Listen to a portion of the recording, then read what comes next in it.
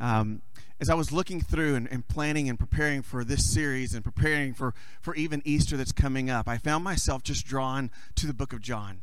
And as we were looking into that, the passage, the end of John, came to my attention. Now let me read to you out of John chapter 20 in verse 30 and verse 31. The Bible says, "Now Jesus did many other signs in the presence of the disciples, which were not written in this book. But these are written so that you may believe that Jesus is the Christ, the Son of God, and that by believing you may have life in his name." You see, the book of John was inspired by the Holy Spirit, and it was written for one purpose, that you and I might believe.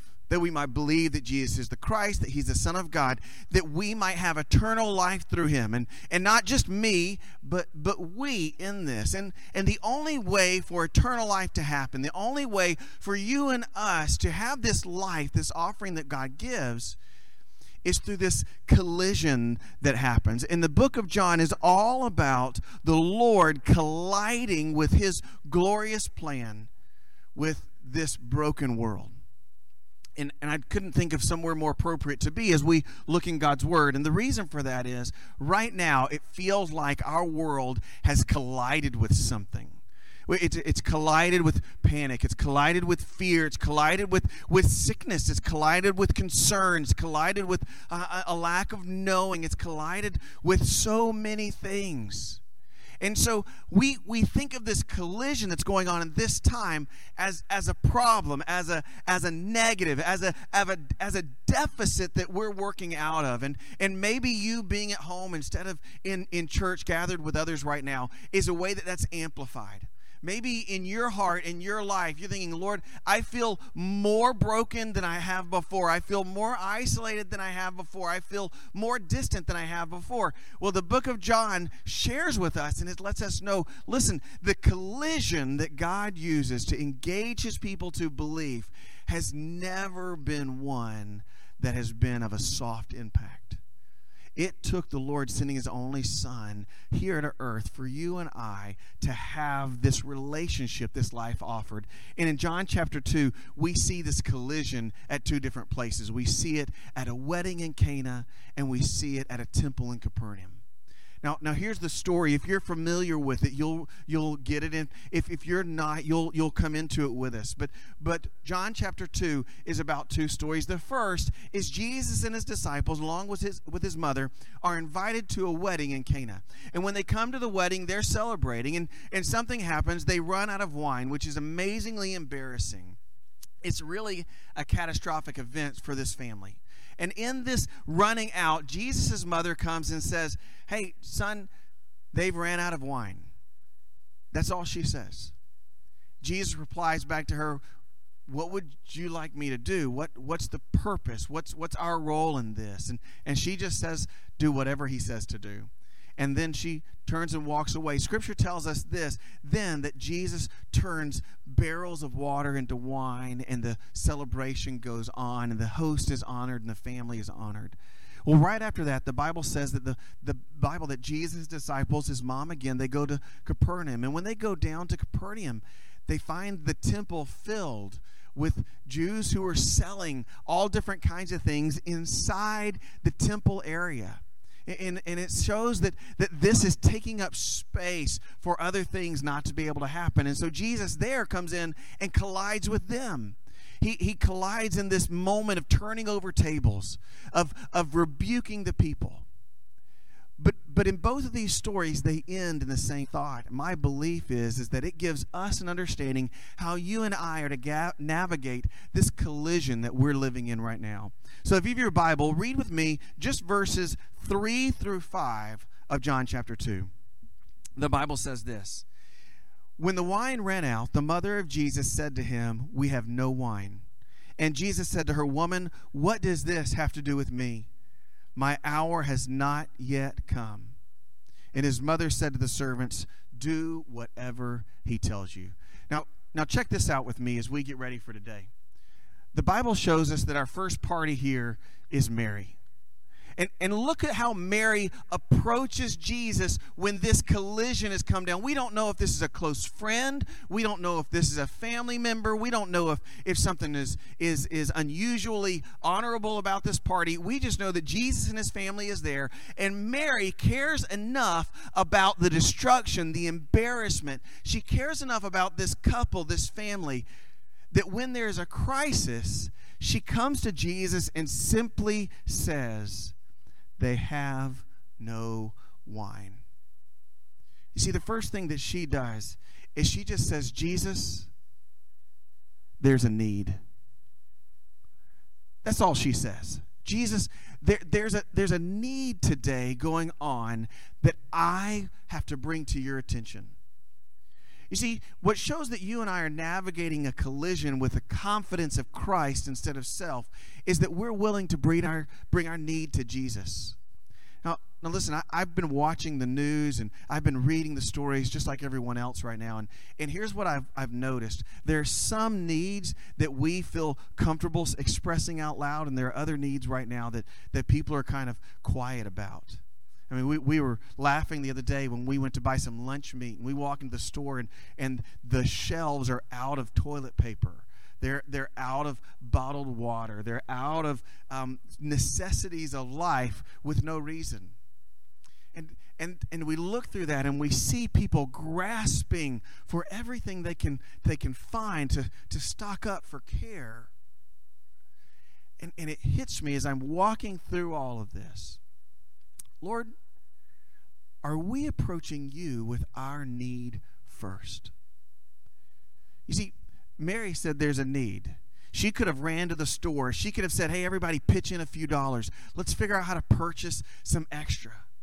But instead, she brought her need to Jesus. Now, I want you to catch this because this is important. How she brings her need to Jesus, Jesus then responds back and he says, "Listen, woman, mom, what does this have to do with me? Tell me how this fits into God's plan. Tell me your expectation. Tell me what you're thinking." And here's what I love. Mary replies to him by simply saying to the servants, "Do whatever he says." You see, the second thing that she does is after she expresses her need, she submits completely to his authority. You see, as you look through this picture, this shows us this picture of confidence. There's this picture of confidence, and her confidence is placed not in herself, but in her Son, in Christ. You see, this is the first collision. This is the first example. Today, as you sit at home, today as you're watching from a screen, today as you're wondering what your job holds tomorrow, as you're wondering how school's going to work out, you may be thinking, as our family is, we have a senior who's graduating. You may be finding yourself starting to worry and give in to solutions. But what Scripture shows us in the word of Mary and in the life of Mary is when you and I have this collision in our life, the best thing that we can do is know and love and trust Jesus enough to bring our need to him and to submit the response to his authority. She doesn't give him any options. She doesn't give him any opinions. She doesn't give him any motherly advice. She doesn't let him borrow her Sam's card. She places her confidence in him.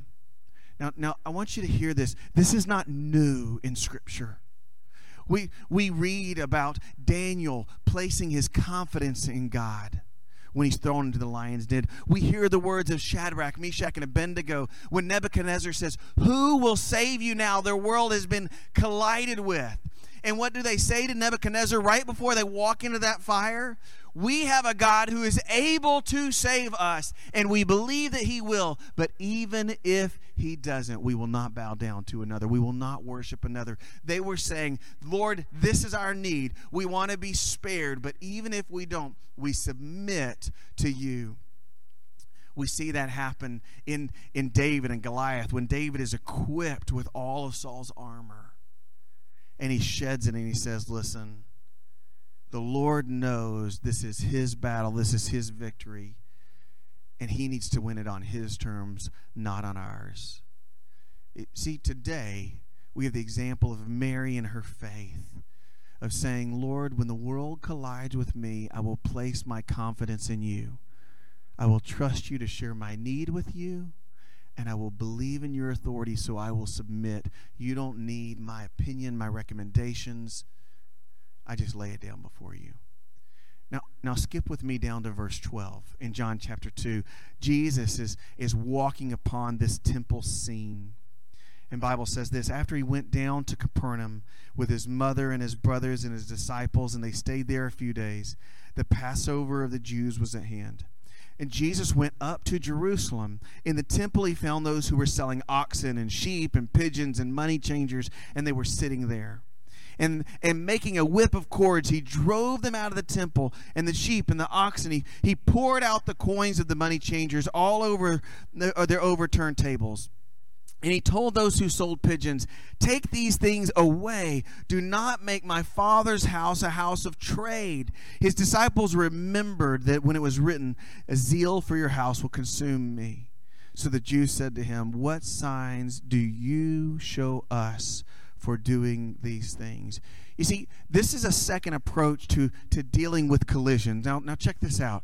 If Mary is on this side, over here we have the examples from the Jews. And I want you to know that the Jews were the normal wise counsel in this world. The Jews were the normal people to look to. These were probably people that have been given authority to do these things for the purpose and the well-meaning of the larger community. This was probably man's best wisdom at trying to solve a problem. What are the problems? Well, when people are gathering at the temple, when Jesus is moved from Capernaum to Jerusalem, when they're gathering there, they can't carry all of these animals a long way. And so it just makes common sense. We need to produce something.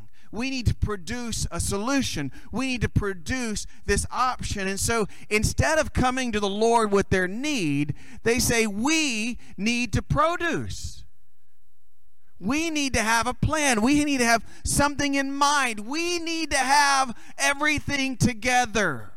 They were pulling from their very best wisdom. And here's what their wisdom said. Everyone's coming to the temple. Why don't we just take up part of the space in the temple to produce a solution to the problem at hand?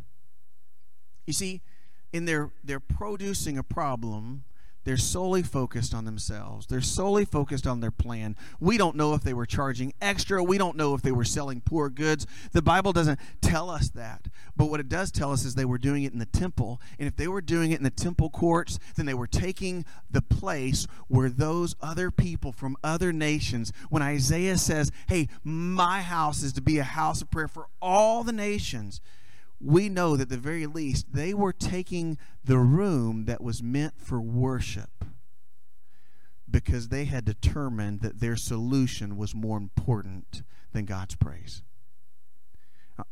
Now I want you to know that when we try to produce a solution and something collides with it, when we're managing a crisis in our own strength and something, even from the Lord, collides with us, we come into this mindset. Look in your Bible with me here at verse 18.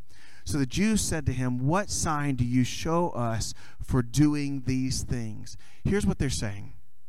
They're saying, Jesus, we're trying to produce an answer, and so you need to prove yourself to me.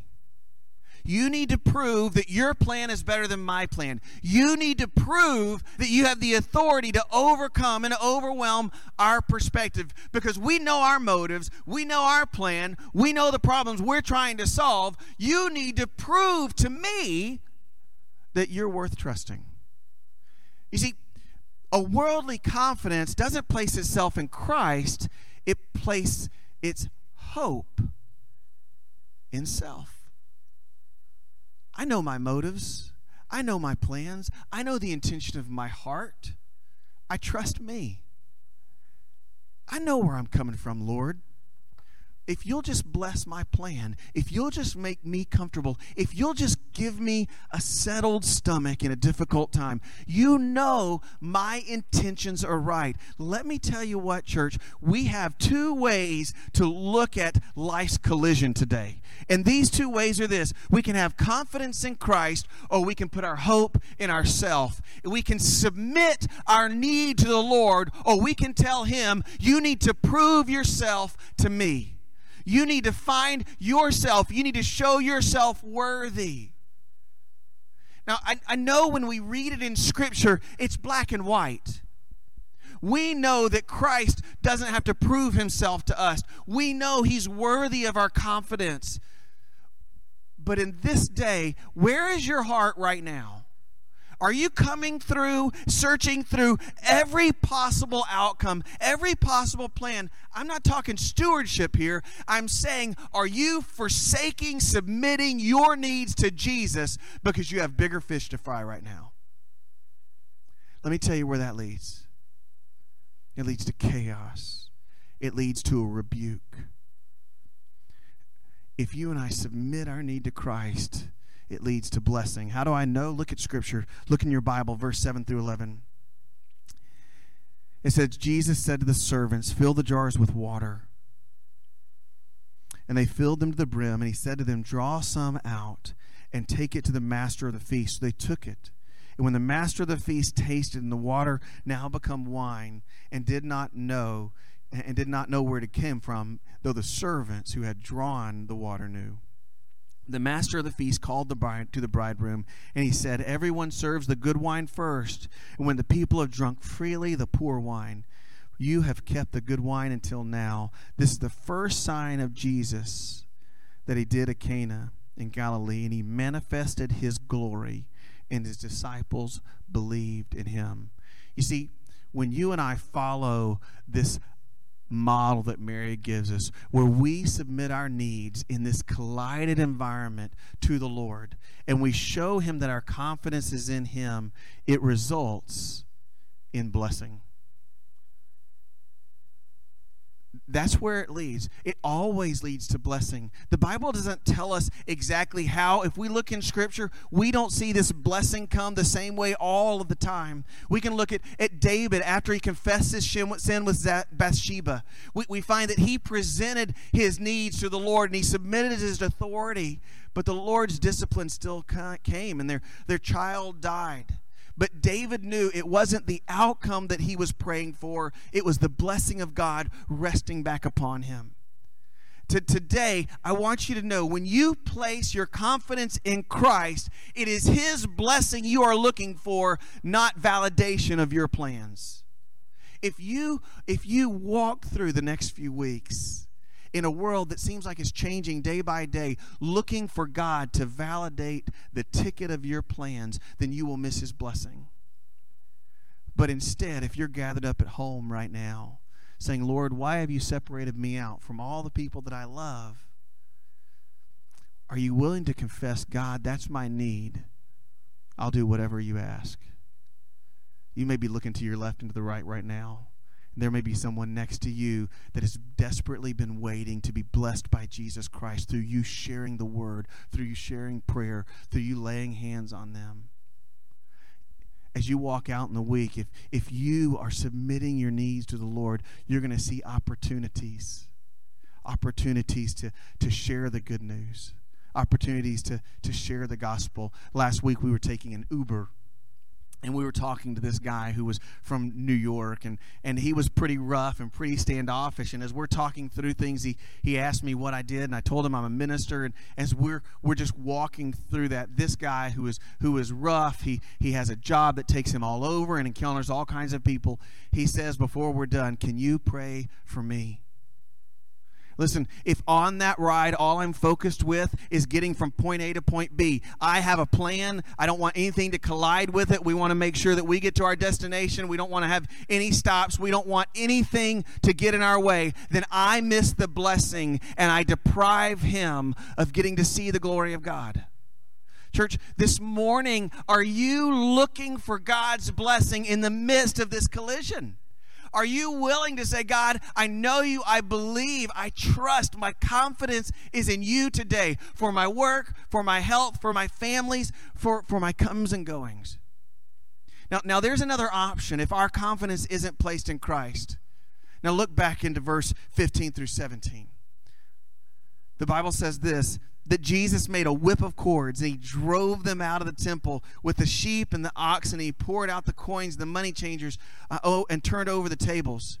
And to those who sold pigeons, he said, take them away. Do not make my Father's house a house of trade. And his disciples remembered that it was written, zeal for your house will consume me.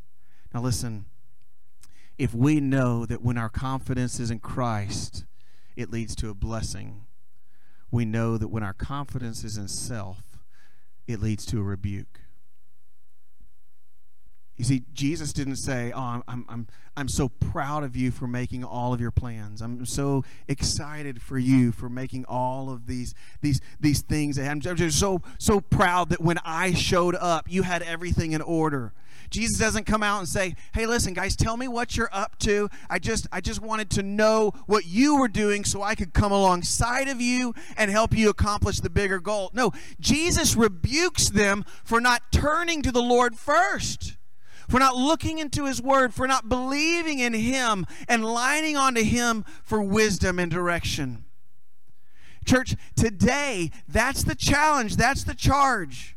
You and I, and I'm going to be reading with you. We're going to be reading all kinds of information.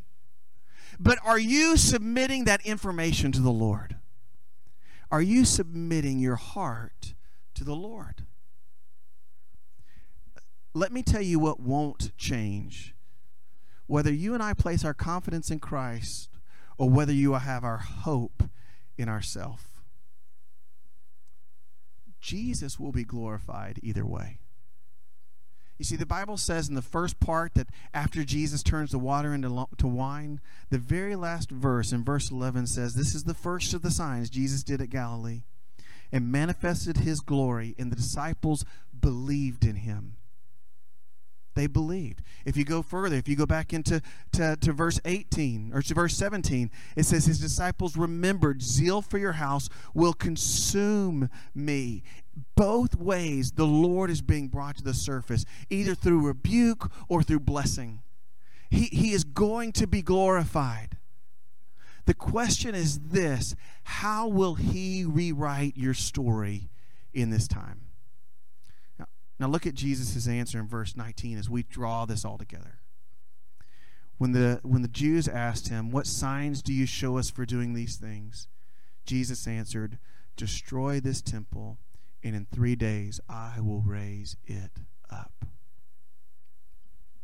I shared that with Omar, that this was the word that kept coming to me over and over and over. This week, as we went through this progression of this collision day after day with things changing and schools closing and churches having to modify how we gather, this collision over and over, the word that kept coming to me were these words in John. When Jesus answered for those who were saying, prove yourself, he said, destroy this temple, and in 3 days I will lift it up. He was saying, all of your effort, all that you've done, the 46 years that they had taken to build the temple, everything that they had laboriously went into to try to please God, to try to maintain their standing, Jesus says, you destroy it, I will raise it with no effort. You see, Jesus is rewriting the story of eternity right here in John chapter 2. And let me tell you what, today, right here in Pearland, Jesus is rewriting our story. He is challenging and he's charging you to respond to him today. He's asking, when the world collides with your faith, is your confidence in me? Or are you placing all of your hope in self-effort? Church, both lanes, both directions, both stories end with God being glorified. But both of those stories he is rewriting right now. If you're sitting at home and you're a father, he's colliding with your story. Will you take opportunity to say, Lord, my children need to see what a godly dad looks like. I've been too busy. I've been too distracted. I need you. Will you take this opportunity to say, give me confidence to reach my children?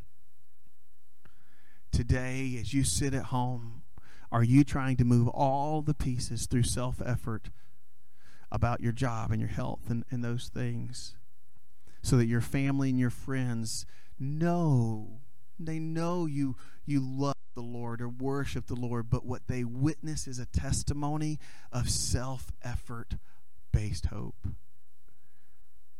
Today, are you willing to say, Jesus, my heart is afraid. My heart is unsettled. Here's my need. I'll do whatever you say. You see, church, when you and I submit to Jesus, we're inviting him to rewrite our story.